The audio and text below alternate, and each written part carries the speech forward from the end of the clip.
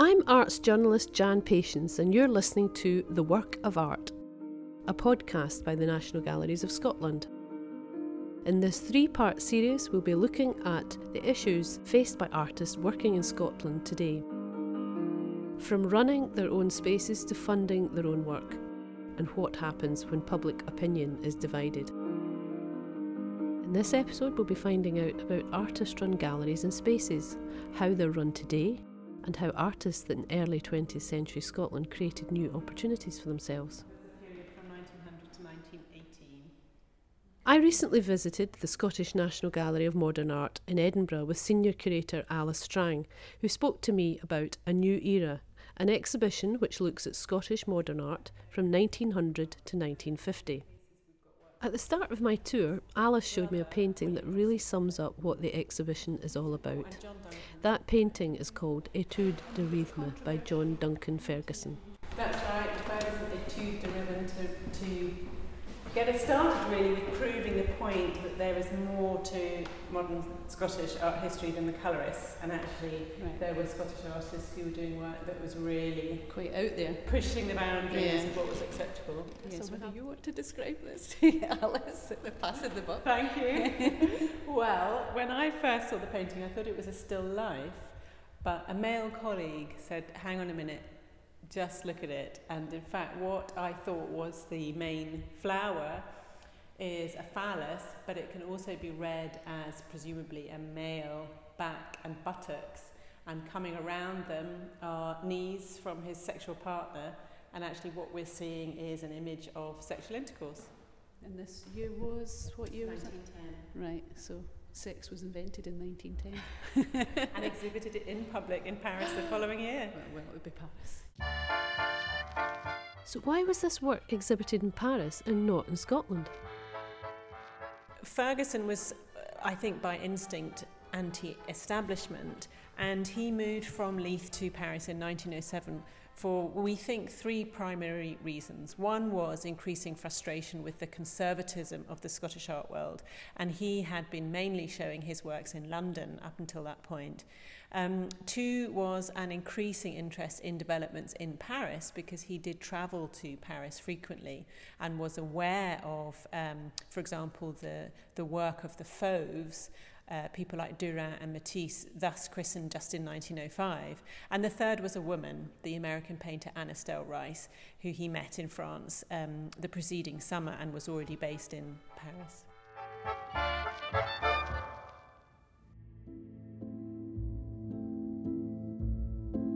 Ferguson moved to Paris to escape what was then a very staid society in Scotland.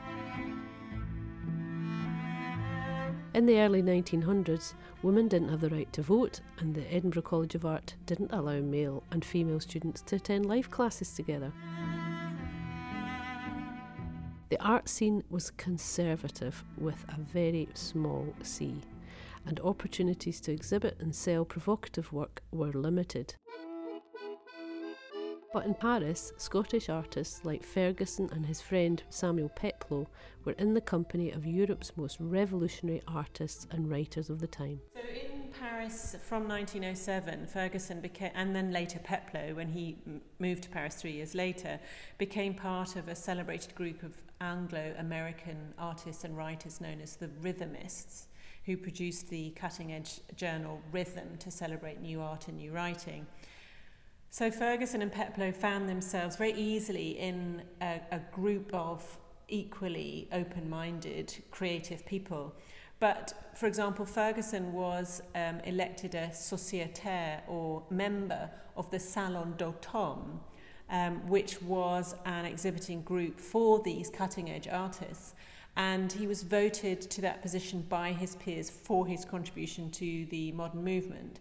So in Paris there were half a dozen different salons, official and unofficial, at which you could show your work. So there were opportunities, and presumably a larger audience who had an appetite for the new kind of art that they were producing. Ferguson said when he moved to Paris, looking back on those years, he described it as Paris was simply a place of freedom. So the freedom to express themselves in a way that wasn't acceptable back home had a huge influence on the way Scottish artists like Ferguson and Peploe lived and worked. But another important factor in their creative output was the community of artists they were involved with, the support they received and the spaces where they could exhibit their work. What I'm interested in finding out is, do artist-run spaces like these still have an important role to play in the art world today?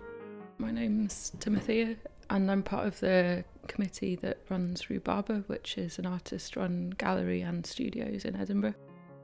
So we've got studios for about, at the moment I think we've got 21 artists, and a lot of the spaces are shared.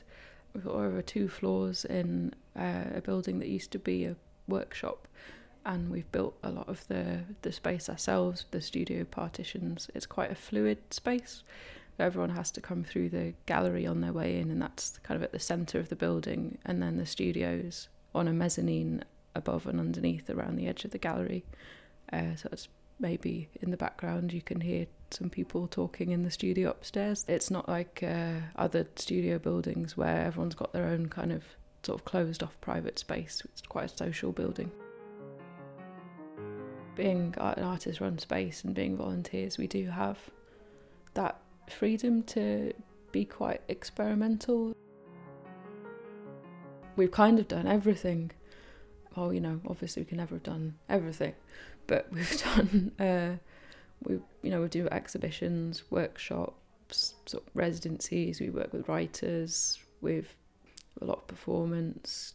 We've had kind of work in progress shows for a filmmaker. We've had reading groups, and there've been a real mix of kind of longer and shorter term projects.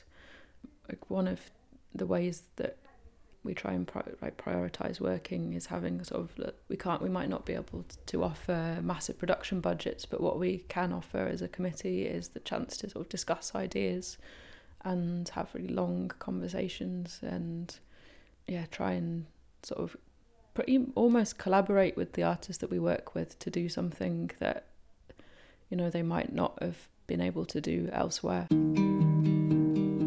With budget and time constraints, sharing skills and resources is key for artist-run spaces.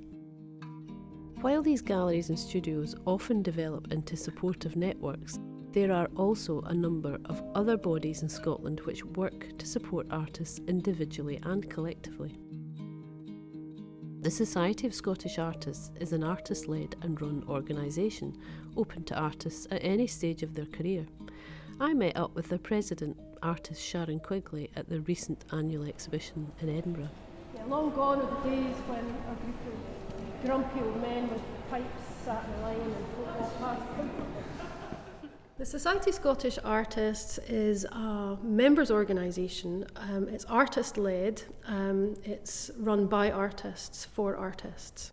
We were established in 1851. We were established very much at the time as a kind of alternative to what at the time was the staid kind of Royal Scottish Academy. The kind of idea was very much to promote the work of, at the time, younger artists. So of course now we promote the work of all artists. But I think at the time too it was to kind of take an opportunity to kind of pull work in from the rest of Europe and show work of the artists that were kind of inspiring us in Scotland at the time. Has it helped you as an artist? You're a practising artist yourself. Do organisations like this help you to sort of establish yourself and to push yourself to make new work for events like this? Membership of an organisation, an artist-run organisation, there's lots of benefits to it, obviously. There's the peer support that you can get. There's being part of an active network of artists. There's kind of being involved, and we do have like hundreds of artists who actually get involved in the process of organising, whether it's through selection, hanging, installation or volunteering. Artists who come forward to help with that process. So that does give you, an amazing insight into, I suppose, all aspects of exhibitions like this. I think the last few years, artists have had to accept a certain amount of self-reliance, and that's where organisations like ours have really come into their own. Our membership has doubled, in the last 3 or 4 years, which is great, Organisations like this support artists and make them feel that they're kind of able to organise exhibitions. So all of our off-site exhibitions are organised by either co-opted members, the council, or members coming forward with initiatives. And so the role of the council really is to support these initiatives. So I suppose it gives people confidence. In the early 20th century, a lot of artist-run organisations were not inclusive, which Ferguson found out when he returned to Scotland from France in 1939 at the outbreak of the Second World War. It was relatively expensive to be a member of Glasgow Art Club, and they didn't accept women members until 1984.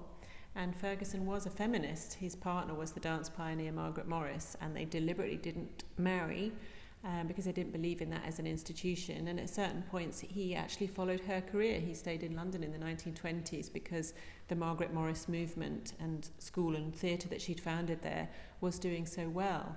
So when, because of the outbreak of the Second World War, partly inspired by what they had seen and enjoyed in Paris, they were amongst the founder members of the New Art Club, which became the New Scottish Group. And the purpose of those groups were to provide affordable discussion and exhibiting opportunities for everybody. There wasn't this element of selection. There wasn't this element of selection by financial means. And they held 8 exhibitions between 1943 and 1956, including at the McClellan Galleries in Glasgow, and at least one exhibition which toured significantly throughout Scotland.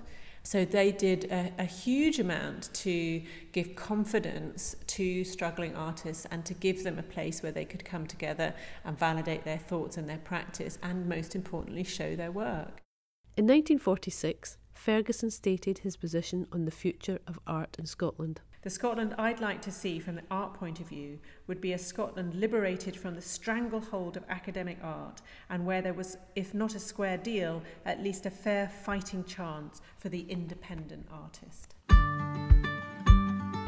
It's difficult to say whether Scotland today mirrors Ferguson's vision. Opportunities are much more open and inclusive, with a certain freedom from academic tradition. But we still rely heavily on formal qualifications and the status of our art schools. So are we really totally free from an academic stranglehold? While Ferguson's hope might not have been an accurate prediction, one thing is certain: there are artist-led organisations and individuals looking out for independent artists. My name's Janie Nicholl and I'm a visual artist. I'm based in Glasgow. I've been involved in the Scottish Artists Union where I was president for 3 years, and I've also been involved in Engage, which is the National Organisation for Gallery Education, and I've also been involved in the Paying Artists campaign, which is run through AN AIR. And I'm about to do a project for Glasgow International, which is GI 2018, and it's called In Kind, and it's with another artist called Ailey Rutherford, and it's a collaboration between the two of us, but we really think of it as a kind of action research project where we're trying to highlight the amount of kind of in-kind labour that's done during GI, or to make the majority of art festivals happen, where artists do a hell of a lot of work off their own back and finance projects and exhibitions very much themselves because of the lack of funding. Obviously it's a common thread that you find all the time that artists do work for nothing. I mean, has that always been the case? We're looking at the New Era exhibition. A lot of the artists there were not known in their lifetime.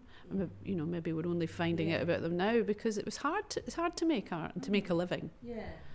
I think it was probably really hard then, because there was no sort of welfare state, and until after the Second World War, and we have benefited from things like the welfare state and from free university education, which they didn't have prior to that. But I think there's still the same sort of fundamental issues of being able to kind of justify your practice. Very much, I think if you have children or a family to deal with, especially for women, it's quite a difficult kind of career path that artists kind of travel. You know, there's a lot of precarity, there's no certainty, so you're taking a bit of a risk becoming an artist in a way, I think. Tell us about your grandmother then. She was an artist during this period of time. What era was I think she graduated in 1931, and she was one of the first women to gain a diploma in painting from what was Dundee College of Art, which is now Duncan of Jordanston College of Art. But I've got some of her paintings, and you know, they had a very kind of rigorous classical training in painting. And then basically a few years later she married and had 5 children, and her husband died during the Second World War, so she basically never painted again, and her paintings all just ended up in a shed. But it's quite interesting to see them now, and just to think about how different expectations, particularly of women, you know, back then, where maybe being an artist wasn't really taken seriously as an actual career or something that you could do to earn a living, because it must have been really difficult to get established back in those days. Do you think it's taken seriously today? There's sort of misrepresentation of artists within the media, but I think, you know, there's artists doing all sorts of different types of work. They're doing work in hospitals, work with community groups. You know, they're seen as a way of, you know, communities kind of benefiting or sort of enriching the quality of life for people and maybe bringing ideas. So I think there's the actual role of artists has really changed from, you know, previously probably artists were considered to be either sculptors or painters or, you know, maybe ceramicists or, you know, jewellers or very sort of specific things, whereas now I think over the last few decades it's become more obvious that artists, I suppose they have to have kind of portfolio careers in a way, and their sort of range of abilities has widened so that they can make money from, you know, doing all sorts of different kind of jobs. We know that over 80% of the Scottish Artists Union membership are self-employed. We also know that there's a really high number who don't earn more than like 10 grand a year from their practice. They might only earn between like £5,000 and £10,000 a year, which is way below sort of the sort of average salary or wage of your average person living in Scotland at the moment. So for the percentage to be 80% self-employed is really high, because in the rest of the general population that would be about 27% or 20%, I think. So a really high percentage of artists are self-employed, and that brings with that all these kind of issues around sickness benefit, you know, not getting maternity pay or holiday pay, all these kind of benefits that you have from the security of actually having a salary. So I think artists in general are leading quite precarious lifestyles and having to be quite flexible as well. I mean, that's part of this sort of can-do attitude as well, that makes them who they are as well, you know, and getting together and and running spaces together and you're having to do everything like this. We're talking about In Kind, your project, that, you know, to get people to note down all the hours that they do. You know, I mean, that if you were running a commercial gallery space, you know, it would cost a lot of money. Yet, you know, when you get artists together in a group, they're doing that for themselves, you know.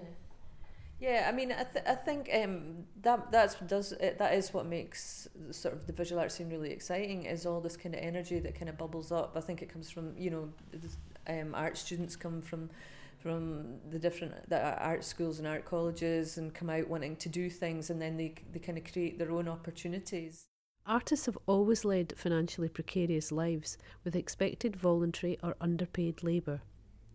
So how do artists like Timothea cope, especially in the current economic climate? I think now, even more than when I graduated about 4 years ago, it's getting more difficult to support yourself as an artist. That doesn't mean there's any less people that want to do it as well. I think now on the committee at the moment, there's more people than ever who have a full-time job as well as being on the committee. Like, we had tutors in college who used to tell you if you wanted to keep on practicing as an artist when you graduated, you should just go on the dole, which sounds absolutely ludicrous now. You can't do that. So places like this, we're kind of like now more than ever kind of necessary for people to support each other, you know, sometimes on their kind of like well-being and like a bit of emotional support. You need to be quite stubborn to carry on, I think. I've had a couple of different jobs whilst I've been on the committee. Most of them have been bartending, and that was something I sort of went into because it meant that I had like daytimes free to make work or work with Rhubarber. But we've actually got a variety of jobs of people on the committee. We've had a florist, web designer, like some people have jobs sort of in arts organisations. A couple of chefs. Do I know any full-time artists? Not personally. As contemporary artist-led spaces deal with increasing cutbacks, do we need new structures in place to support artists today? At the core of it, the need for a space and like a community that can offer kind of mutual support, that's not really changed that much. One thing is that a lot of artist-run spaces that exist in Scotland now either started in sort of 1980s or are very closely based on like those models. So there's a kind of like we're working with an existing precedent. Like artist-run spaces are established now as something that's integral to the way that the art scene in Scotland, wouldn't exist without them. But then also I think the circumstances that we're operating in, despite sort of trying to use the same model, the circumstances are different and it's getting harder to kind of carry on with those models. And there's a lot of discussion at the moment about how we do that. But I think they'll carry on. They're going to carry on existing, but the way that we sort of the way that we think about what we do or the place of what we do is probably going to have to change, I think. One event that we actually had last summer was with an artist called Emma Hedich, who does a lot of work about cooperatives, and she sort of was making a case for artist-run spaces to be run as co-ops, which means that they wouldn't need to look to like outside sources of funding, because at the moment pretty much all artist-run spaces are sort of funded centrally by Creative Scotland, and that's without getting too much into the politics of it. It's getting harder to work with that.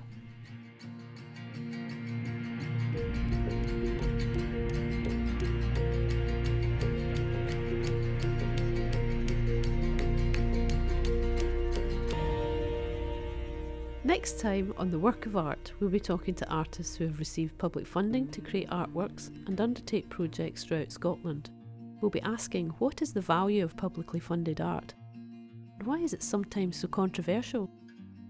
I'm Jan Patience. The Work of Art is a 3-part series brought to you by the National Galleries of Scotland.